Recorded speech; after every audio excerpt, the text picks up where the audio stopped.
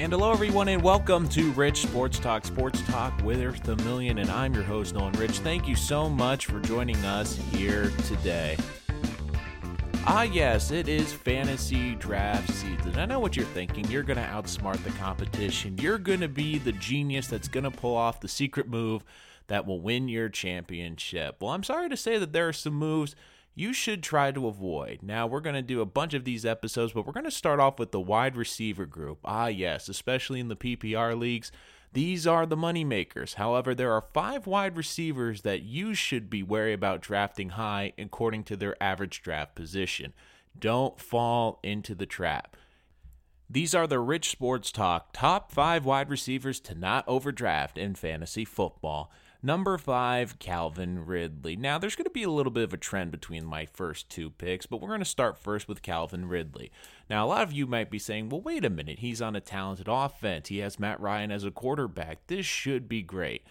However, we're forgetting that Calvin Ridley was the third option on that team. They're also going to have a better running game. There's going to be a lot of games where I can see this team being ahead and resorting to the running game. Now, there were a couple of good games for Ridley last year. But do you really want to draft a boom or bust wide receiver that high in the draft? A lot of the drafts I see him going in between the 5 and 8 round selections. I would almost try to draft him after round 10. Look, there is no question he has upside. He could have a breakout year, but it'll be very hard to do, especially with Julio Jones in front of him in a great wide receiving core and Matt Ryan, who's going to move the football around. So even though Calvin Ridley could have a breakout year, I'm betting on a ladder and a season closer to last year, which could have some great moments, but in terms of consistency, it will hurt you in fantasy football. Number 4, Jarvis Landry. Now, a lot of people might be scratching their heads and saying, wait, Jarvis Landry, especially in a PPR league, isn't he lead the league in receptions over his first 5 years in the league? Yes, that is true. However, there's a couple of elephants in the room now in Cleveland, one of which is Odell Beckham Jr. They also have tight end David Njoku and a stable of running backs, including Kareem Hunt after Week 8. Will Landry still be a productive receiver in fantasy football? Absolutely. But he should not be drafted where he was last year. I see a lot of people trying to draft him as their number 1 or 2 option in the first couple of rounds. But the problem in Cleveland is going to be they have a new toy in Odell Beckham Jr., and they're going to want to give him the football. I still think Jarvis Landry will have a very good season as a wide receiver, and he will be a valuable mid-round selection.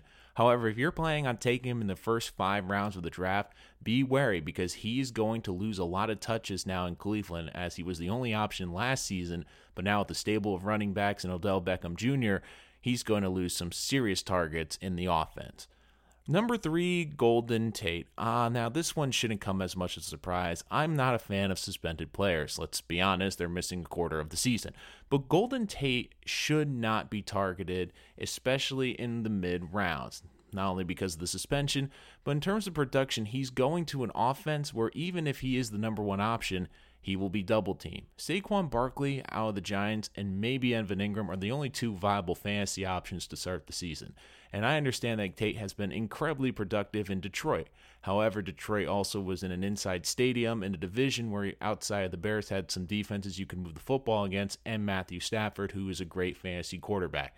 The Giants, we don't know who the quarterback is going to be in Week 5. It could be rookie Daniel Jones. It could be Eli Manning.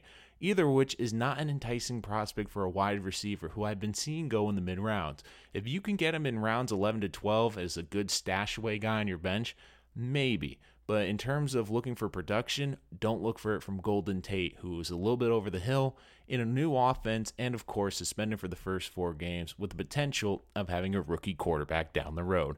Number 2, Sammy Watkins. Over the past 3 years, he has missed an average of 5 games per season. I'm not kidding him. If you're going to draft a Chiefs receiver, get Mecole Hardman instead. The past 3 seasons, the most catches Watkins has had, 40. The most yards, 519. And outside of the Rams season where he caught 18 touchdowns, he's averaging 3 to 5 touchdowns a year.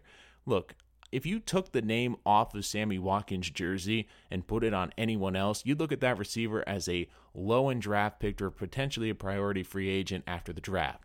You would not look to him being a mid-round or mid-late round pick. If you want to draft Watkins in the 14th round or 13th round and take a flyer and hope Mahomes has a great season, more power to you. But now with Tyreek Hill back and not missing any time, Watkinson's production and injury history makes him unattractive, and I would say almost undraftable. Almost. And number 1, AJ Green. Now, a lot of fantasy players are saying, wait a minute, I understand AJ Green's hurt, but he can be my stash play and help me win a championship. Well, there's a couple of things that work against you in that. Number 1, the last time I checked, Andy Dalton was still the quarterback of the Cincinnati Bengals. They're in a division with 3 very good defenses in Cleveland, in Pittsburgh, and Baltimore.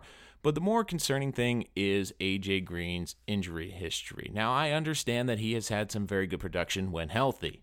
But let's not forget, 2 of the past 3 seasons, he has been impacted by injury, and he hasn't been able to finish the season. And if the Bengals are out of it, which I think they will be, they're not going to risk any late season injuries to AJ Green. If he has any lingering issues late in the season, especially around the playoff time, I can see the Bengals sitting him on the bench to making sure that their investment will be worthwhile and that they will not injure their team's biggest star.